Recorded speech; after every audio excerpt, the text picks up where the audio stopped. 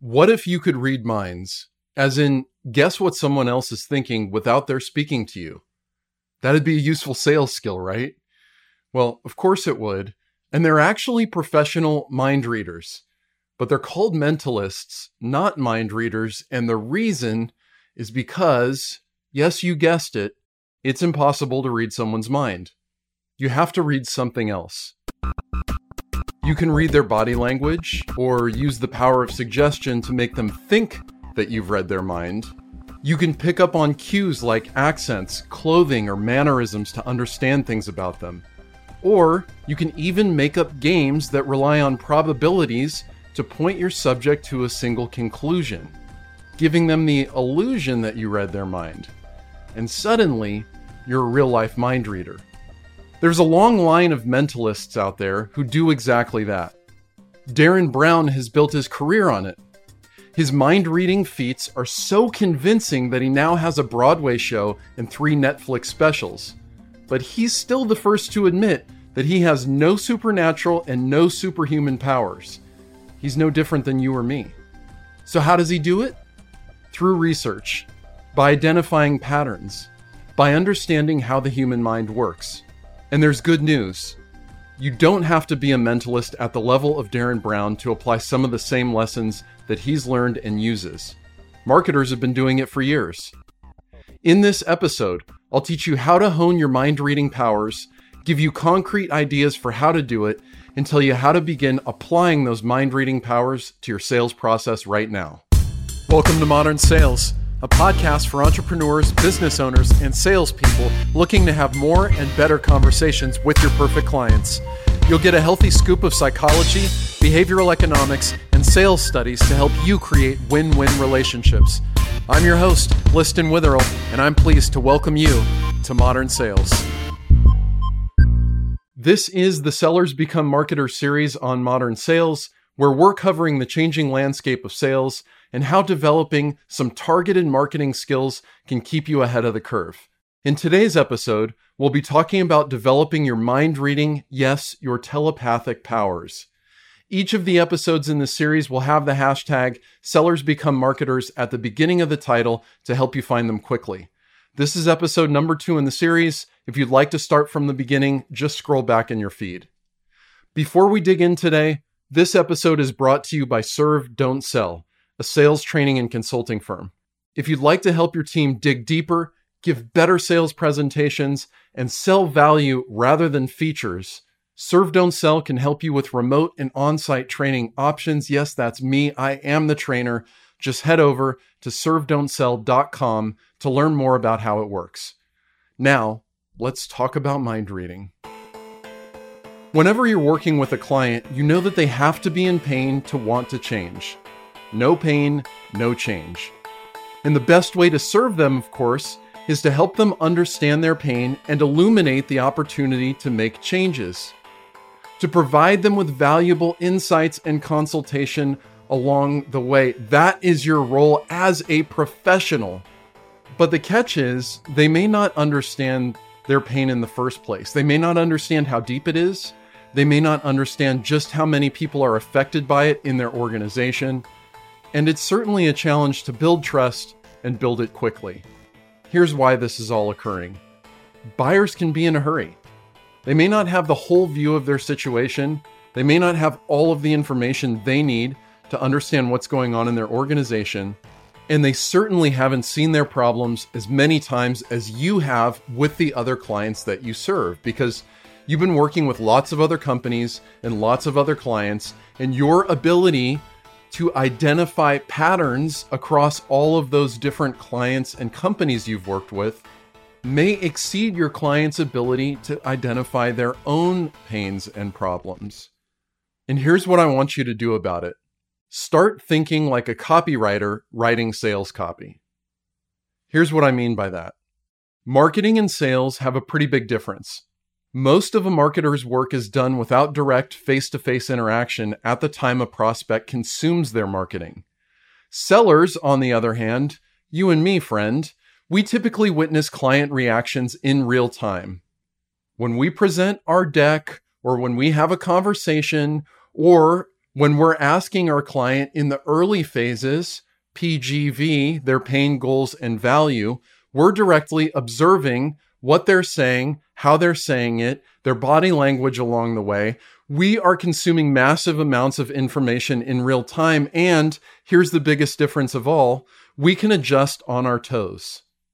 If the client doesn't like a road that we start to go down, we can come up with a new plan. Marketing, on the other hand, produces videos, written works, downloadable content, websites, all kinds of things that, yes, people are interacting with, and we can observe the data that we gather as a result of that, but we're not seeing them react in real time, and we're not there to explain to them if they misunderstand something or if they're not clear on how the marketing applies directly to them. That is a giant difference. And that, my friend, is why marketers have to become mind readers. But marketing isn't about guessing, right? There's often a leap of faith between the time a marketer conceives of copy or a campaign and the time they get feedback from the marketplace. But of course, a good marketer doesn't want to make blind guesses or blind leaps of faith. They've taken steps to learn as much as they can before they launch a campaign. And that is what you need to understand. Because a marketer, especially a direct response marketer who sells through marketing copy, doesn't have the privilege of talking to people while they're making decisions. The marketer has to understand their prospects so intimately that a purchase is made without any direct interaction. And it's in this way that they have become mind readers.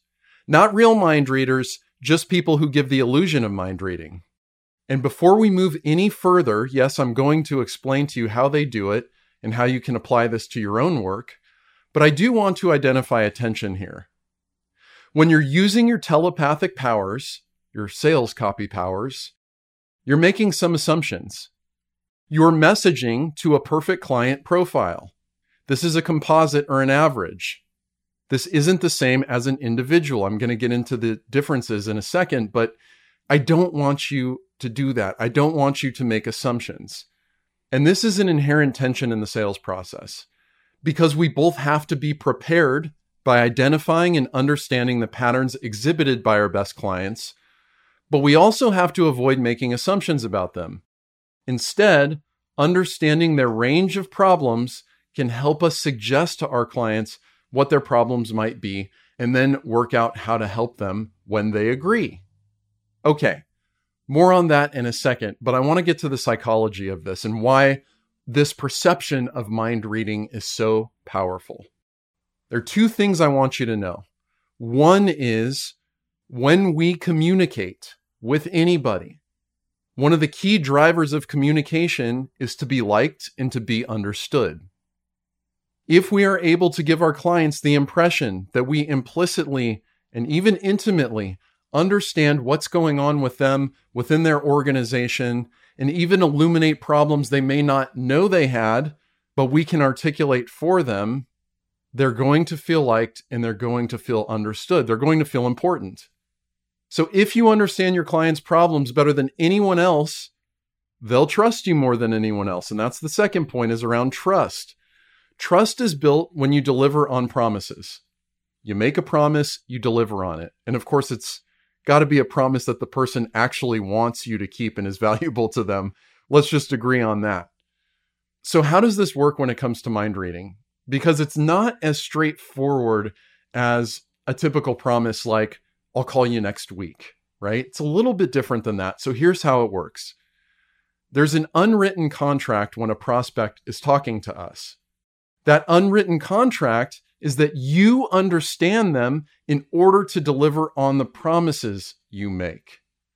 In other words, your promises won't be valuable, your promises won't be relevant, and therefore your promises will be practically useless if you don't understand your client. These are promises like how we can help them solve their pain and how we can deliver results. Demonstrating that you already understand their pains, demonstrating that you already understand the results that would be valuable to your client will accelerate their level of trust in your ability to actually deliver. So just tracing back in summary, mind reading is important to trust because when we talk to a client, there's an implicit contract that we have to understand them in order to work with them and get their business.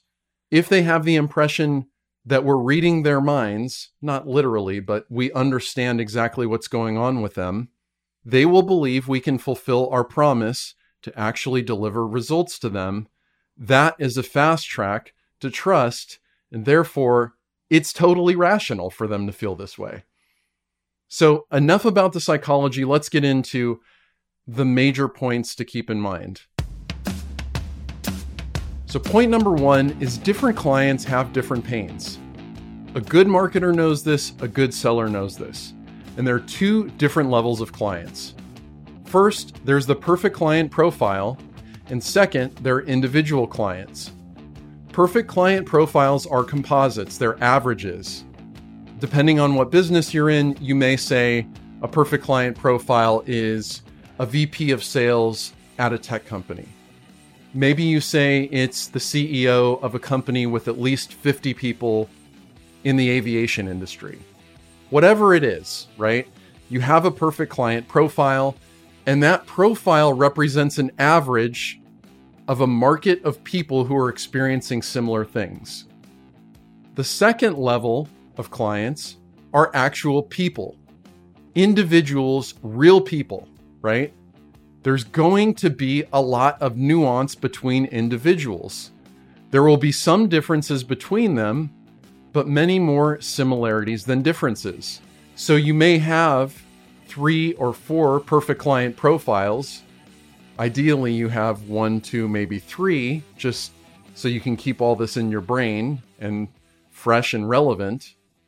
But however many perfect client profiles you have many clients who match up under each of those. And each type of client you serve, each type of profile you serve is going to have different pains. And each individual within those profiles will have slightly different nuance around what they're experiencing, which means, here's why it's important, they require different messaging. Their pains may have different causes, and they're going to be motivated with different goals and therefore experience different value when they buy from you. That is, even if you can serve different clients with the same products and services, why they're buying may be substantially different. Darren Brown's mind reading trick isn't very good if it only works on one person. It has to work on everyone. And so that's point number one. You have to know your client profiles, you have to know their pains, and then you have to apply those at the individual level. Okay, so you agree. I'm waving a magic wand now because you're totally with me and nodding your head in agreement. The next thing is how to find those pains. And this is where marketers really excel, or at least good ones. What we're looking for is what I call a range of pains. So if you went out and you interviewed 100 clients, which by the way, you don't have to do, 10 to 30 would be plenty. But if you went out and you interviewed 100 clients, you would see the pains that come up and the reasons they buy and the causes for those pains and even their goals and value start to line up in a fairly normal distribution. Of course, I know there will be long tail problems, but as a seller, we're dealing with people one-on-one. You can't really cater to the long tail. And so what's important is that we find our clients' pains. And how do you do that? Well, ask. Marketers will typically do research with prospects and existing clients so they can understand their clients in their own words. And this is one of the key points here. We want to message and speak in the way our clients speak. That is going to give them the impression of mind reading. We want to use the same client language in our marketing copy and in our sales copy. And you can do the same thing. Finding the complete range of pains your client may experience is going to help you be prepared for anything. I'll talk a little later about how to apply this, but you can think of it this way.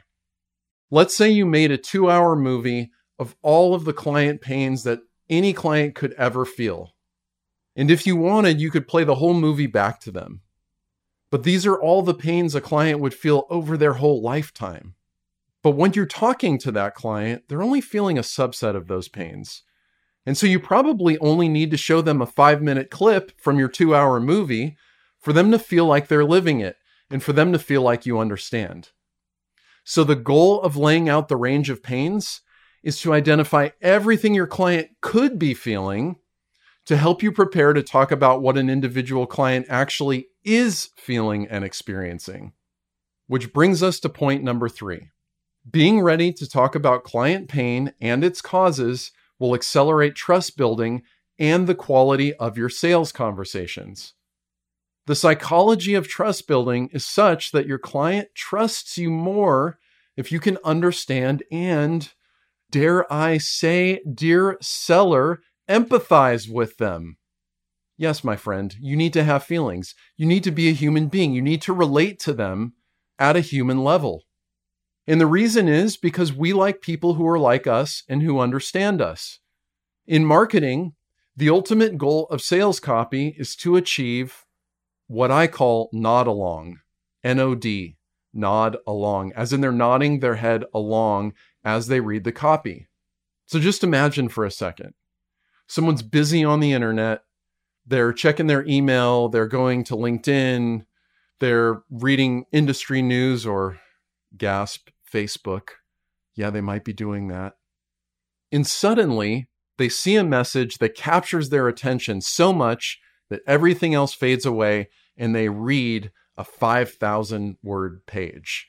The only reason they would do that is if they're nodding along because they can see themselves in the story and it's compelling to them. And if they did that, they'd probably be thinking something like, wow, this person can articulate the way I'm feeling better than I can. Now, if you can achieve that in a sales setting, you will be so far ahead of the curve that it's an unfair advantage. And it's not just to line your pockets with money, right? It is to develop a level of understanding and collaboration with your client and get them to open up to you. Because whenever we work with our clients, we're in a position to truly help them, to truly improve something that is painful right now.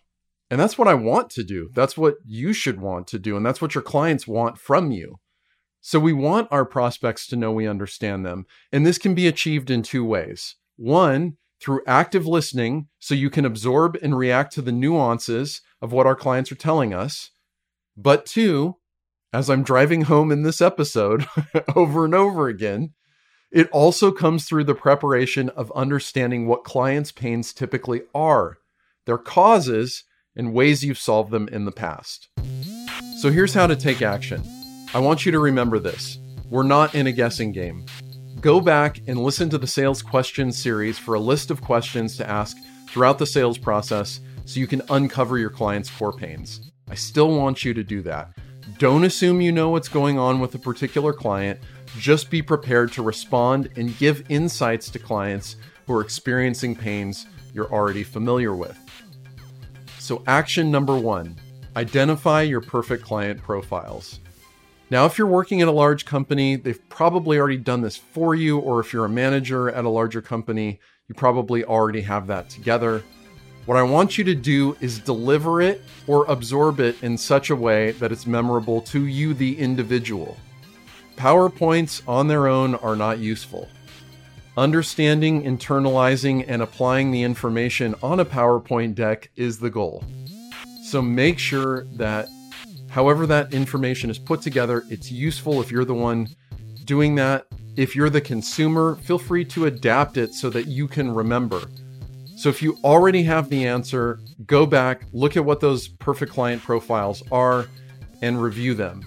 If you don't have the answer, perhaps your manager does, perhaps other people on your team do.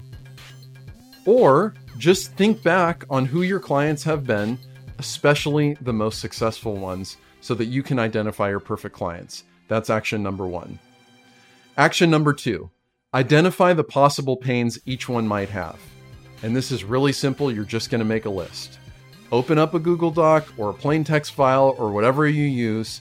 Write out all of the perfect client profiles, and underneath each one, just make bullets. Write out the pains and the causes of those pains, and be ready to discuss them. Once you've written it out for each client type, identify the patterns. What are the most universal pains and causes of those pains? Spend more prep time on those because they're going to come up more frequently. And action number 3, commit it to memory and practice. Look, there's good news and there's bad news here. The good news is that you can accelerate the trust you build with your clients, you can predict some of their pains with accuracy, and you can have ready-made, persuasive responses that help them understand the value you bring. The bad news, it's going to take work. Sorry about that. No free lunch here. After you identify your perfect client profiles and the pains each one is likely to have, I want you to commit it all to memory. You don't have to write out and memorize an in-depth script. In fact, I'm against that. All you need are some talking points, and that'll be more than enough, and far more than what most people will do and commit to memory. And here's what that's going to do for you. Next time you're in a conversation with a client, you won't be searching for the perfect thing to say. You'll already know what it is. And there's a bit of a paradox here. If you commit this stuff to memory, which all happens in the past, you can actually be more in the moment and attuned to your client because you won't be wondering what to do or say next. It'll work like muscle memory. And that is action number 3, commit it to memory and practice. So just to review, the 3 actions I would implore you to take: 1, identify your perfect client profiles. 2, identify the possible pains each one might have. Make a list, identify the patterns across all your different clients, and focus on your highest priority and most frequent pains and causes. And action number 3, commit it to memory. That's it for this episode in the Sellers Become Marketers series. In next week's episode, I'll be covering differentiation and what you can learn from a single purple cow. If you aren't already subscribed to this podcast, boy, would I love if you did that, only if you're getting value out of it, of course.